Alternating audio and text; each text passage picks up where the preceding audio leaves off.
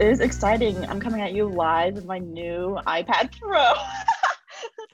You got a new iPad? I got a new apartment. You know. Big year. So yeah, I'm Gilda. And I'm Steph. And you are listening to Saturday Night High, the podcast where we get stoned and talk about Saturday Night Live. Yes, Happy New Year. I would like to start off this year with a little spiff slips because we record. Spliff slips. What did I just say? Spiff.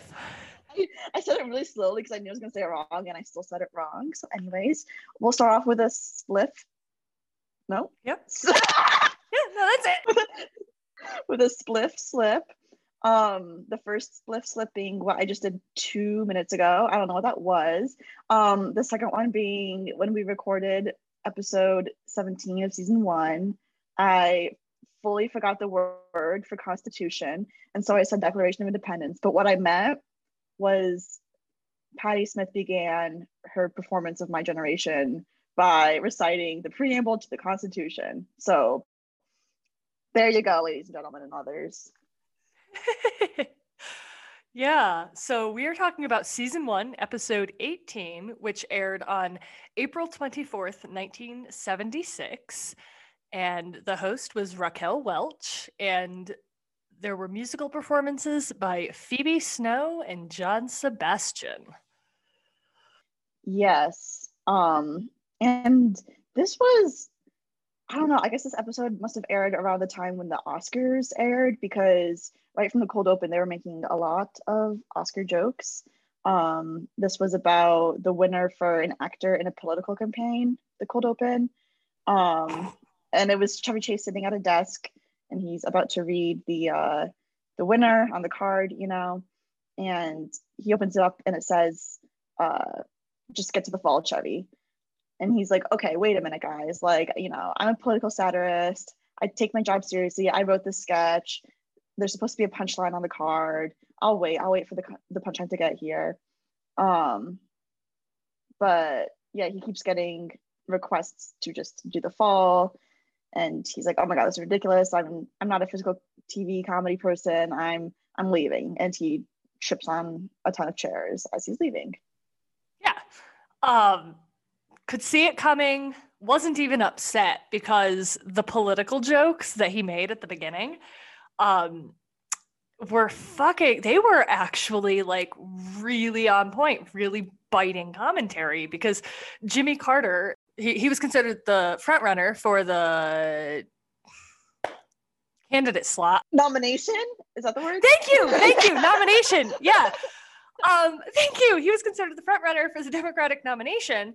And in trying to get some votes from notorious racist George Wallace, started talking when he was in Indiana about ethnic purity and not having government assistance to help Blacks move into suburbs. And it's like, dude, like when you think of Jimmy Carter, you don't think of, like, you think happy old grandpa helping you build houses and not trying to get racist Democratic votes in the South by using phrases such as ethnic purity. Holy shit. Yeah. And I'm sitting here and I'm like looking at a little Funko of Jimmy Carter, like right now. Like, I like Peanut Grandpa. He's one of my political, like, favorite people. He's a good person, except for this. But yeah, so I thought the superlatives or the awards that they were giving out, say Jimmy Carter for best use of ethnic purity, Ronald Reagan for not making any more movies, Gerald Ford for shortening America's attention span, which I thought was fucking hilarious. And then George Wallace, he was nominated for his undying devotion to civil rights. And I was like, God damn, go you guys. Like, fuck you. Yeah, call it out. Yeah, so I really appreciated that. So yeah, I appreciated this cold open as well. And then we went from this cold open into Raquel Welch's monologue, which was mostly just her singing. And she was wearing this beautiful, like, white tank top with white pants, and she was so fucking beautiful. I had never heard of this woman in my life, but she sang pretty well. She was considered one of the most beautiful women alive. Like, She's still alive and she's still gorgeous, although I'm pretty sure she had some plastic surgery done because I don't know any 80-something-year-old people that look like that. But she obviously was gorgeous. She was a model. I think Hugh Hefner tried to get her to pose nude for Playboy, and she was like, I will do scantily clad, but I will not do full nudity. And he was like, I respected that, and I did not push the issue. And it's like, again, Hugh Hefner, go you for not being like, but honey, show us your titties. Like, wow, way to go. I know you did a lot of other really shitty things, but thank you for not pushing that issue. Yeah, just looked her up. Definitely plastic surgery. I would say she doesn't look bad. It was good plastic pretty, surgery. It wasn't like, her face is drooping or anything. But anyway, yeah, so she sang Superstar by the Carpenters. And John Belushi then reprised his impression of Joe Cocker and was also singing Superstar. But he again took the Joe Cocker thing to a whole nother level, and he was like throwing himself into the floor and rocking. And yes, fine, Joe Cocker was known for his eccentric stage antics in his youth, but like, why are these men so obsessed with throwing themselves into hard surfaces? Like, that is not the only fucking funny thing in comedy. To them, that's peak comedy, it seems like. It's just like, here, I'm gonna launch myself into the ground and roll around on my stomach for a minute. Like, sure, dude, you do you. And people loved them for it, so I guess it worked. Yeah, and the next sketch was we see Gilda, and she's ironing, and she starts talking to her husband, Garrett Morris, who she's saying, I'm scared, or I'm worried about our rats. All they do is sit and watch TV, which, I mean, like, that's really me right now. And then, Chevy Chase walks in, and he's dressed as the Pied Piper, and it becomes an ad for rat chow, and they show these really weird plastic rats eating the rat chow as part of the ad. It was definitely something, I'll say. It was a good fake ad. Purina Rat Chow, if your rats are here to stay, how to make sure they're, not lethargic. And I also, this was a reuse of the set and I assumed characters, or at least scenario from that weird 3-part high school sketch a few weeks ago when Gilda was pregnant with the wife beaters in the background and Garrett Morris. So like, I didn't want to assume, but it seemed that way. Yeah. Yeah, it was like they were sitting and standing in different places, but at the same time, it was like, okay, is this going to become like a recurring thing in terms of when they want to refer to a really poor family? Like, it's just going to be Gilda and Garrett? I don't know. But that was something I noticed.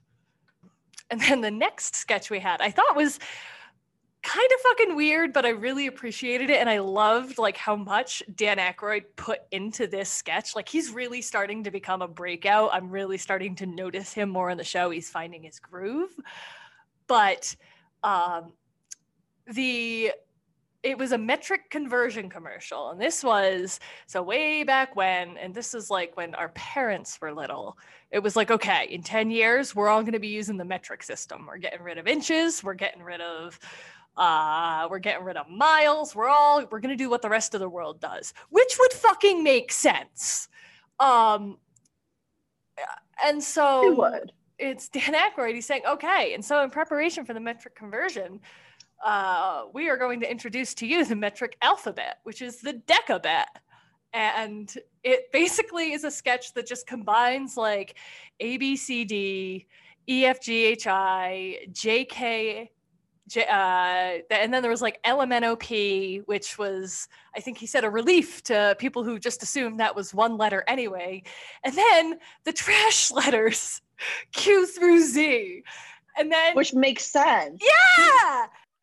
They are the trash letters. And he was like holding up different words and how they'd be pronounced now. And some of them made sense, quote unquote. And some of them were just fucking hilarious. And like, I can't remember. Oh, fuck. I should have written down the examples. They were so good. I assumed I would.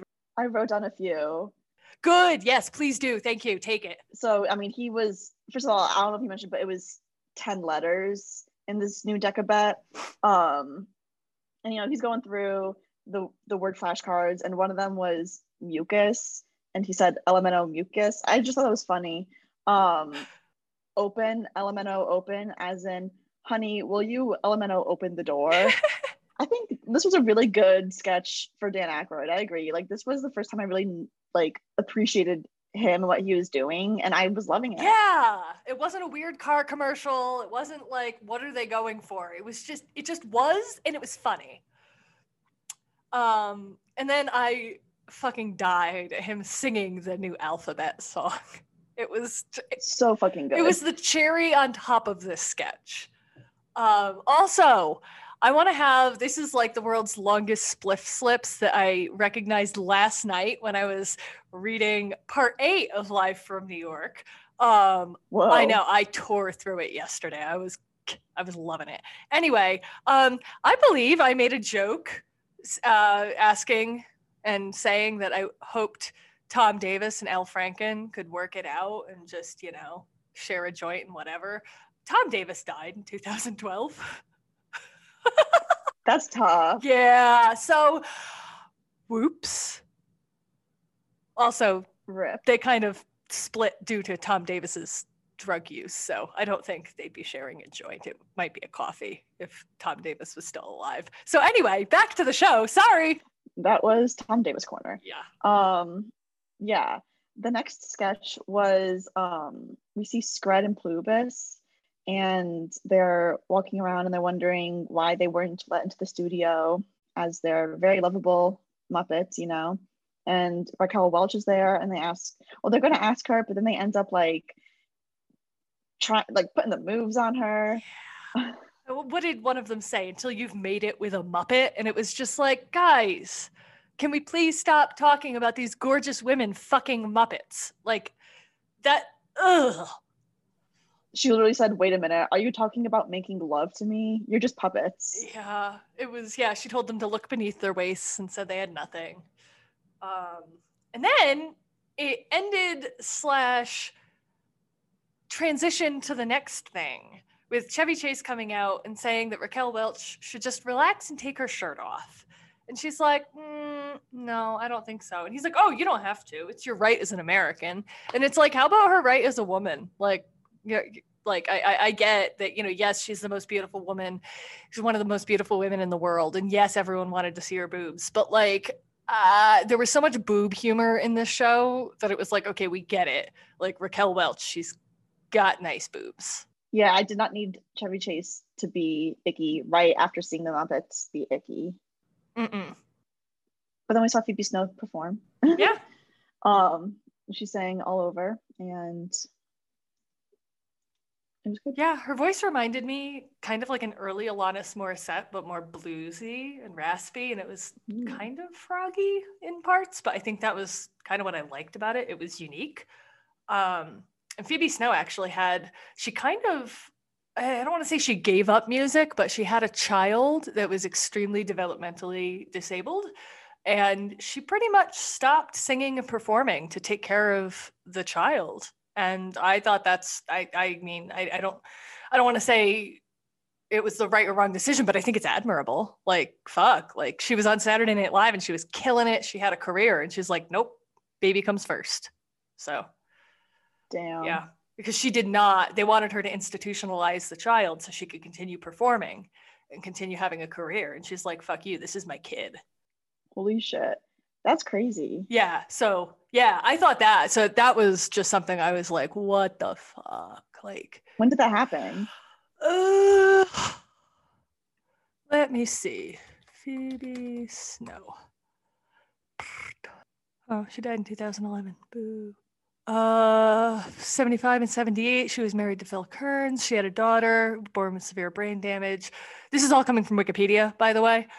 Snow resolved not to institutionalize Valerie and cared for her at home until Valerie died in 2007 at the age of 31. Snow's efforts to care for Valerie nearly ended her career. She continued to take voice lessons and she studied opera informally. So mid-70s, so back when that shit was still, you know, acceptable to suggest. Yeah, just a different time. The next sketch was the Claudine Longet Invitational. And it had been literally just a month since the murder of Spider Sabich. Is that how you pronounce it? Yeah, wait, it had only been a month? Yeah, I looked it up. It could, in what, April? It was in March 76. Holy shit. Okay, now I see why. I thought this was years afterwards. Okay. I think we should probably talk about who Spider Sabich and Claudine Longet were, because while I know you and I both know, I don't know that everyone else likes true crime as much as we do, and they might not be familiar. So Right. They didn't really explain it in the sketch, but I'm no. assuming that most viewers would have been well aware. Right, because I mean, if this was recent news and this was like, it was a big fucking deal when it happened, guys. Like, big fucking deal. It's still a big it's deal. still, yeah. I'm still, God damn. I will say, this sketch made me miss skiing so fucking Oh my God, me too. much. Like, we're not skiing this winter because while it is ironically probably one of the most safe activities to do during Corona, fucking ski passes, even though they were cheaper, it was still expensive. No guarantees of refunds if the resort's closed, and you have to like make a reservation. Yeah, no, I might as well just wait until things are normal. Exactly. It's like, fuck it. I just want to be able to go and do what I want. Okay, it's been a minute since I've looked into this case, but just off the top of my head, Spider Sabich was this very prolific skier in, I guess, the 70s, and Olympic level skier, Yep. I'll say it. 1968 Olympics, and he was the pro ski racing champion in 71 and 72. Damn. So he was good. This is like, yeah, big news. And Claudine Longet was his girlfriend. I don't know what she did. Was she also a skier? Mm-mm. Nah. So she was a singer, and she was married to another guy, and she became famous. She was like a singer actress, and she married Andy Williams, but left him for Spider Sabich, and it was a whole fucking like big thing in the celebrity world. And then this happened. Yeah, then he gets shot. Spider Sabich gets shot, and Claudine Longet is, of course, like the number one suspect. But her lawyer was really good and was able to sort of talk their way out of the situation. So this woman ended up spending like 30 days in jail for shooting her boyfriend. In the back. Yeah. It was self-defense, she said, or thought it was an intruder. He was like in the bathroom fixing something, and I can't remember if he was planning on leaving her or she thought he was planning on leaving her, but she's like, well, can't have that happen. Bang. Yeah, and so this whole sketch was you see skiers and Chevy Chase and Jane Curtin are doing like, what do you call it? Narration? I don't know. I would say they're doing ski commentary. That's the word. And yeah, the skiers will be doing good, and then they'll fuck up, and they'll be like, he seems to have been accidentally shot by Claudine Longet. And here she dropped the gun. Here she was showing the gun to a friend. Here she was cleaning the gun. It was so good. It was just I like, love this. I mean, again, truly, I did not know it had happened a fucking month prior, but they are really going after the fact that, okay, this was clearly not, she dropped her gun. Oh, it was an accident. Oh, it went off. Like, there's no fucking way. And so right, it was just, yeah, I that one got him. We'll talk about that next week more. Yeah. So yeah, that was unexpected, but also they're really starting to go for it. The show is getting edgier, and they got confidence. Yeah, it's like they were always edgy, but it didn't always work, and they're seeing kind of what's working now, at least I think. And I really thought the skeet shooting, I was like, God damn, y'all. And then we went into another Polaroid commercial, which was swapped. It was like John Belushi was reading Jane Curtin's lines, and Jane Curtin was reading John Belushi. It was weird. It was kind of cute, but it's like, it wasn't really funny. No, it was just like, oh, John Belushi. You don't normally see him doing stuff out of character or costume. So it was like, oh, cute. His voice. Yeah. the next sketch was Great Moments in Her Story, which immediately when I saw this, I was like, oh, like really? Like, come on. It's becoming a groan just whenever I see that card. It's like, well, this isn't gonna be good. It was bad. It was, as you would expect, Raquel Welch being objectified in a way that's supposed to be funny. I don't know. Yeah, it was like Dan Aykroyd was playing Howard Hughes and he was making a movie, but he was also inventing things. And it's like, why is she rubbing her boobs into him? Like he would talk to her and she'd just be shimmying her boobs back and forth against his chest. And like, I'm sure Dan Aykroyd loved that, but I was just very confused. She kept, they kept calling them gazongas. And I'm like, cool. And then there was a bra with propellers, which, okay, fine. Dan Aykroyd did make me laugh in this sketch because, I mean, Raquel Welch was like, I'm not going to put that on. That looks dangerous. He's like, it's been tested. And he puts it on. So it's Dan Aykroyd wearing this fucking like cone propeller bra. And then the propellers start and he just like starts like shaking all over the room and all over the floor. And I was like, okay, that's commitment. Like, you're really going for it here, guy. But that was the only thing that made me laugh.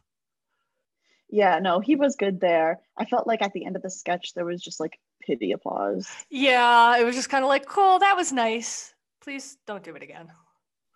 Yeah. Okay. What the audience did love, and it was really female audience members that fucking went nuts for this joke. I went back and listened to it twice. Weekend update, Chevy Chase opens, he's on the phone with unknown woman / whatever, and he's like, no, it's just out of batteries. Here's what you do. And all of the women in the audience just like start shrieking because they're like, oh my God, that's hilarious.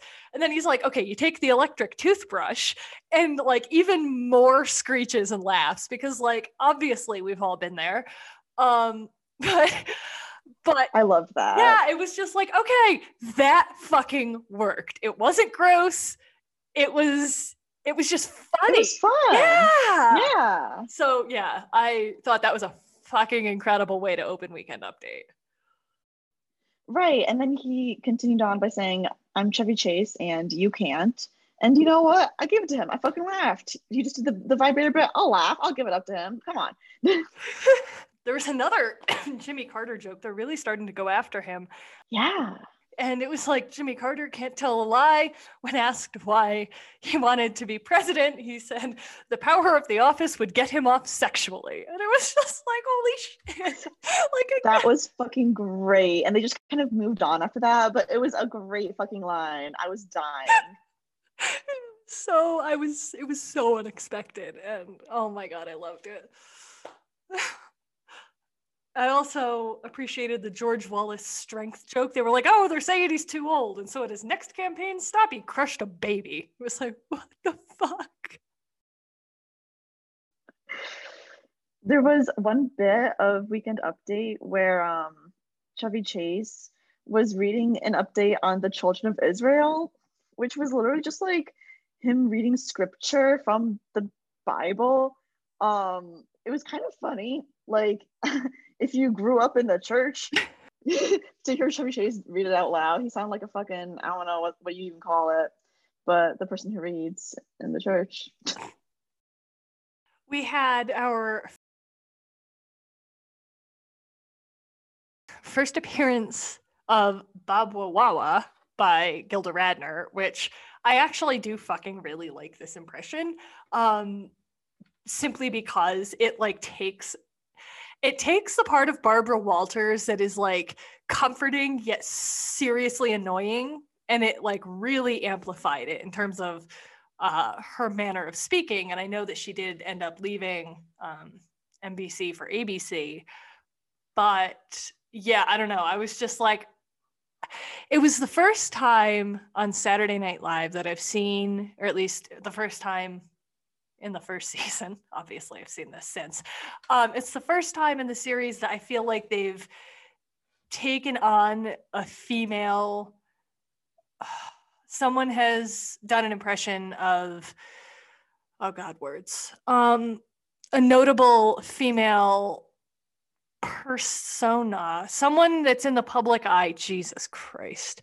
Okay. Like they're doing to a woman what They know. Chevy Chase does to Yeah, Ford, or like kind of. Like, yeah, like it wasn't entirely negative. It wasn't entirely positive, but it was funny. It wasn't like, oh, here, we're gonna shit on women and have, do some creepy thing with Freud and his daughter or whatever. It was a female celebrity impersonation that wasn't icky, and I liked it, even if I didn't fully like. oh, I do know what you're saying. Like, Yeah, yeah. it was just an impersonation. Yeah. Like, yeah, Yes. not something that made me feel bad about what I was watching, which Right. did end up happening. Yeah. So anyway, yeah, I appreciated that. And then you can take the next one because The bisexual minute. yeah. Yeah, our great Lord and Savior, the bisexual minute, has let us down because this one was just about it was about Gore Vidal, who was a bisexual writer, but um Vidal was portrayed by Raquel Welch wearing this bikini with the print of the American flag on it. And that was essentially the entire point of the sketch, was just looking at her wearing this American flag bikini. Yeah, God. No. Mm-mm. No, thank you. And then we went back to the desk where John Belushi, the weather correspondent, he was talking about different songs written about the weather, and he proceeds to get more and more worked up until, much as with the animal one of last week or 2 weeks prior, he like collapses. He's like, ah, and then he just tips over in his chair. And I did appreciate the camera at the end kind of caught him getting up and leaving the Weekend Update desk. And I was like, eh. That was kind of funny. It was predictable, but I enjoyed it. There were some good lines in his bit. Yeah. And then there's just some weird stuff in this show. So again, it's been mentioned twice before, once in A Live from New York and once in the show.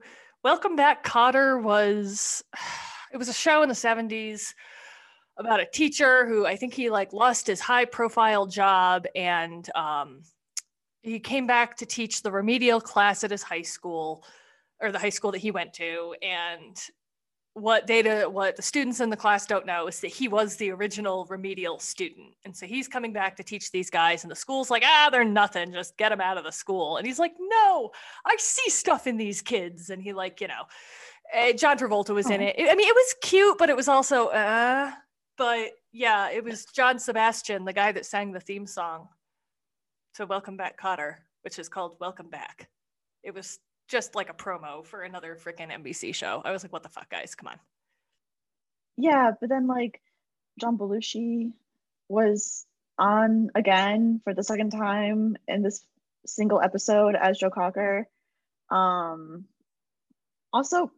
I was really cringing when John Sebastian was singing, and he would be like, sing this part, like trying to get the audience to sing along with him, and absolutely no sound was made in the audience.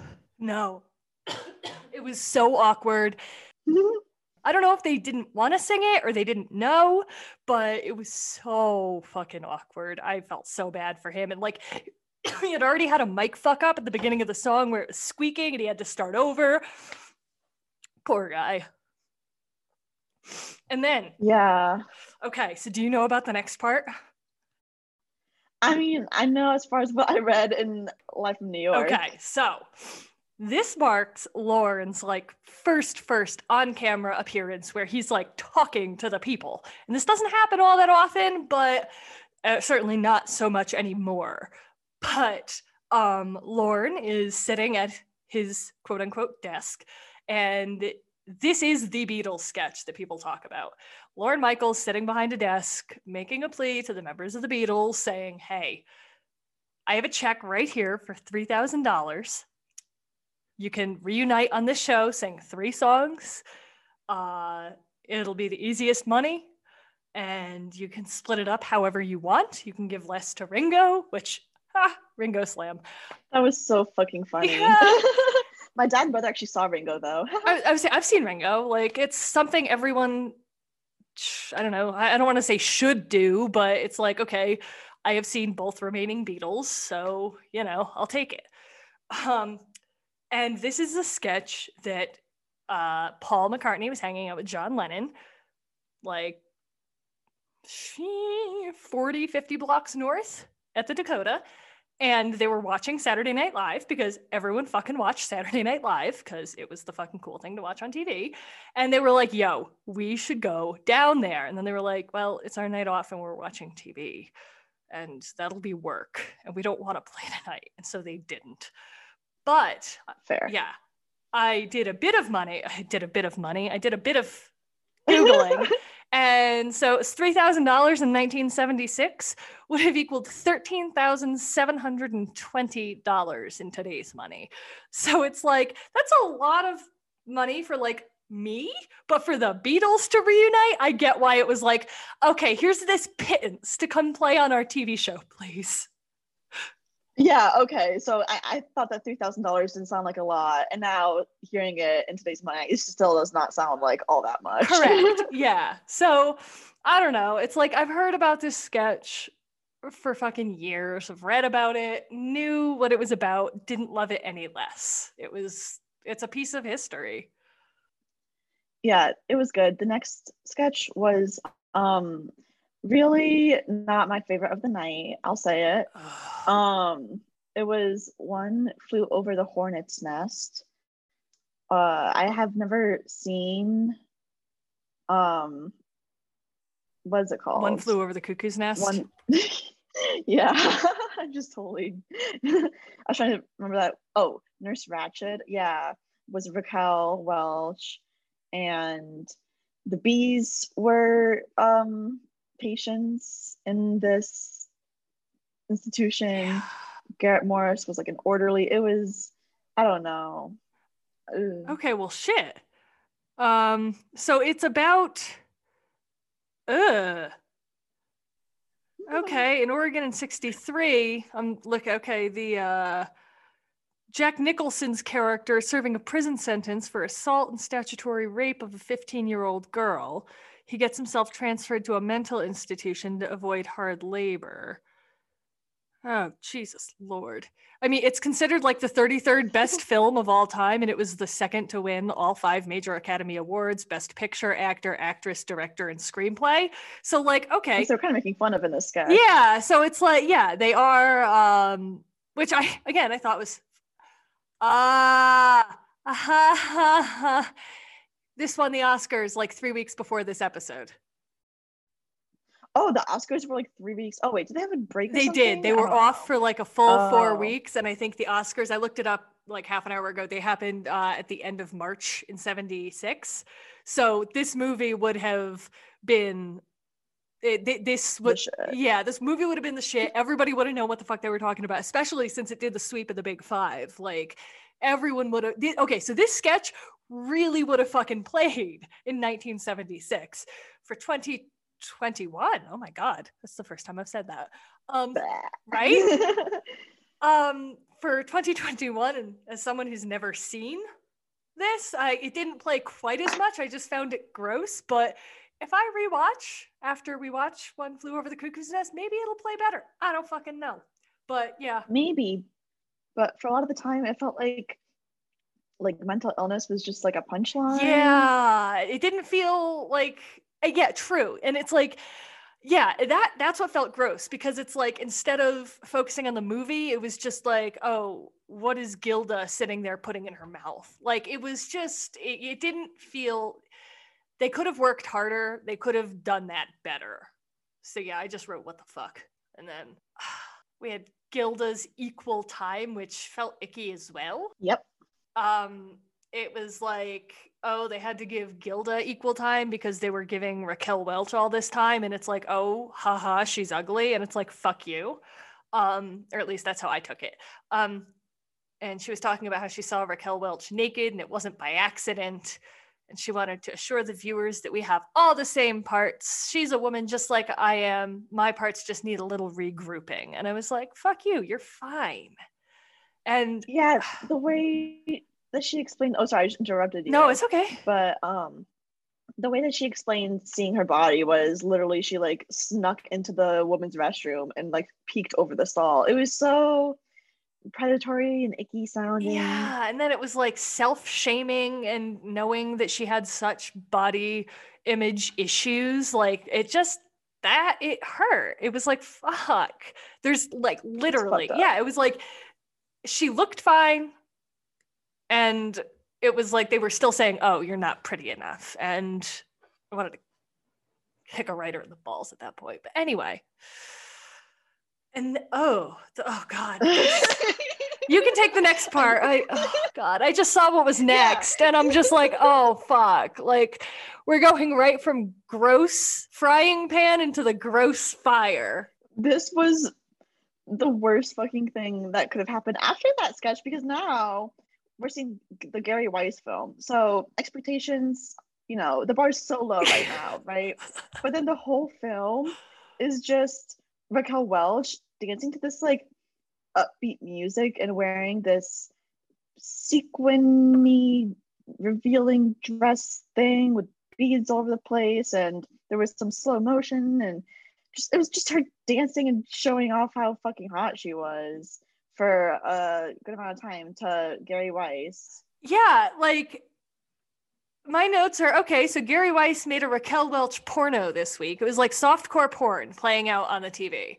And I'm glad that we just watched his fucking literal mental spank bank play out on the screen. Like he literally just set up a camera and filmed Raquel Welch shimmying and gyrating and being sexy for like 3 to 4 fucking minutes.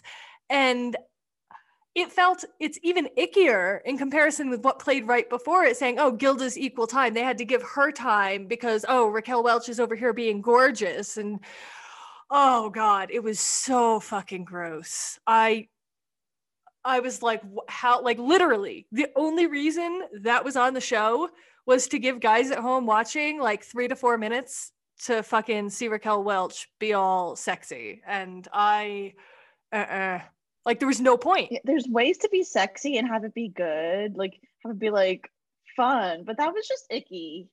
I didn't like that at all. It was just like objectifying her for 3 to 4 minutes. It was just like, oh, yeah. But yeah, then we had Phoebe Snow once again. She sang, I believe, Two-Fisted Love.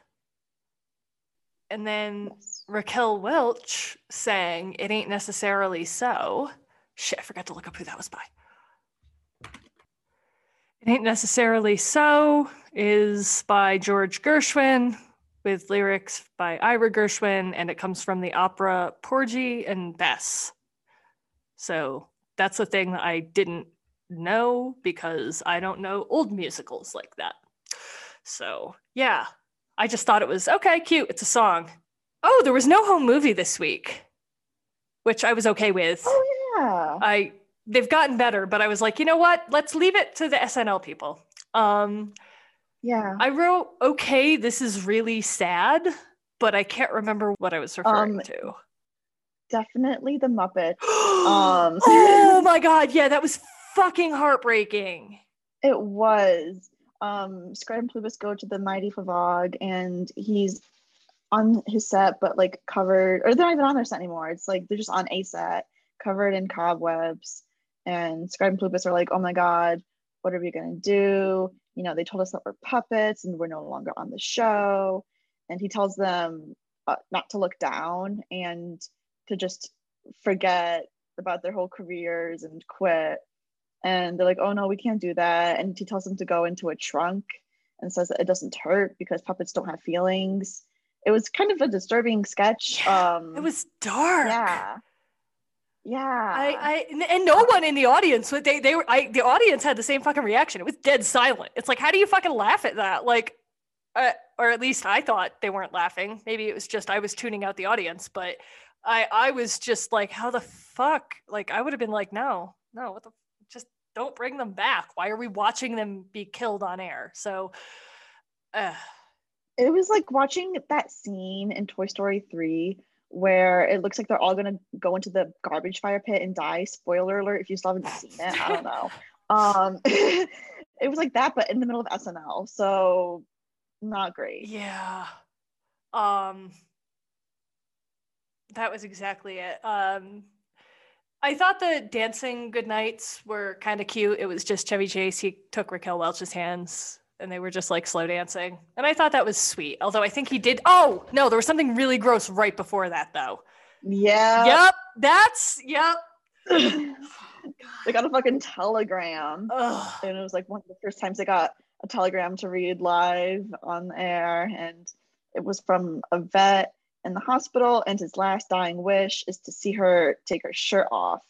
And she does, and she's wearing this like tube top that becomes a green screen, and there's like patriotic music playing and images of like, I don't know, rockets and shit. It was crazy. I don't know what the hell that was. Right. And it was also very painfully obvious that Chevy Chase wanted her to take her top off, and that he was like reading things on the letter. You could tell he was like, oh, it looks like a letter, but it's a telegram. And you could tell it was kind of like, it was like the joke was that he did it because he'd already asked her to take her shirt off. And he's like, he only has a week to live, like 1 week. That's it. Yeah, it was just being a dick. And then they started dancing, which was cute. But in light of what had just happened, it was like, okay, that would have been better if she hadn't ripped her shirt open. Yeah, agreed. So, yeah, would I be correct in saying oh shit, you said your least favorite, but was it Gilda's Equal Time and Gary Weiss, or was it One Flew Over the Hornet's Nest? Because I remember you said one of them was your least favorite, but I'm high and I can't remember which. Well, pretty good memory. Originally, it was One Flew Over the Hornet's Nest, but I don't know. Now that I think about it again, Gilda's Equal Time and the Gary Weiss film were particularly gross. Yeah. I thought my worst was going to be One Flew Over the Hornet's Nest. And then what followed that was like worse and then even worse. And I was like, well, that's pretty fucking hilarious when One Flew Over the Hornet's Nest just moved into third. Like, how I did not see that coming. It was like my jaw just kept dropping lower and lower. So yeah, I would agree with you that Gilda and Gary Weiss they sucked tonight. Well, not Gilda. Gilda didn't suck, but like that piece. Yeah, and like also I wish she had said no. I don't want to do that. Like it's just like it's kind of like the fact that she was the one chosen out of Lorraine Newman and Jane Curtin, like who are just they're just pretty in a different way. It's like they could have put them in there and it might have been even not funnier, but it wouldn't have seemed as mean. Yeah, I agree. Did you have a runner-up, or? I think my runner-up would probably be the cold open. I thought some of those political jokes were pretty good, and it just felt funny and fresh for some reason. Nice. My runner-up was the Dan Aykroyd metric alphabet decabet one that I thought was so cute, and it was just like, you know what, man, you do it. You do you. That's great. That was actually my best. Okay. My best was the Claudine Longet Invitational. Yeah, that was almost, I don't know why I didn't put that one in. I thought, and knowing now that they did the sketch a month after she shot him, like, wait, that just makes it even, and y'all don't even know. Actually, I'm changing it. Rewind, back it up. My best is that one. Okay. Runner up is the decabet. Yeah. I don't know. Those were solid pieces. And it's like, just thinking about those, yeah, this is a good fucking show. If you scratch all the gross sexism. Right. Yeah, this was one of the shows where I kind of didn't like seeing the host most of the time. Yeah, I agree. It was just kind of like, she was there to be the bombshell, and it was like painfully obvious that she was Raquel Welch, and that was all. Whenever she was on screen, the sketch was about how attractive she was, and it's like, yeah, I don't know. It's Scarlett Johansson has a really good quote in, I think it's part 8, of Life from New York, and it applies to this, and that she's like, I can be beautiful like on any movie, any time. Like that is not a problem I have. You go on SNL to make fun of yourself and to be the gross thing that it's a place to experiment and do new things, and it's a place where you can take that jump. And so yeah, I thought that was painfully obvious here, because it was like, why, like, can she act? I don't know. It's like, Yeah, no, that's crazy. I love Scarlett Johansson. I can see why Colin Jost and her are together when she says shit like that. yeah. It was, yeah, so it was like that, reading that right after I had watched this, it just solidified, okay, yeah, we get it, you're pretty, but I knew that coming in. Like, what else did you show me? Nothing. What can you do with that? You know? Right. So, yeah, that was season 1, episode 18. You can find us on all major podcast platforms. You can email us at satnighthighpod@gmail.com. And we have a website, which is satnighthighpod.com. Our username is satnighthighpod on Twitter, Reddit, Instagram, except on Twitter, night is spelled NITE because of character limit. That is it is that it? Fuck. I think that's it. I think that's it. Okay. Yeah. So like, subscribe, rate, and review. Tell your friends.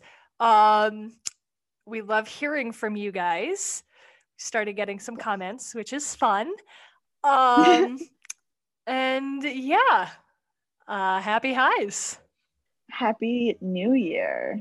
Happy New Year. Yeah. Let's this has to be better than last year. It can't be worse. Dear God, did I just curse it? Oh, it's only up from here.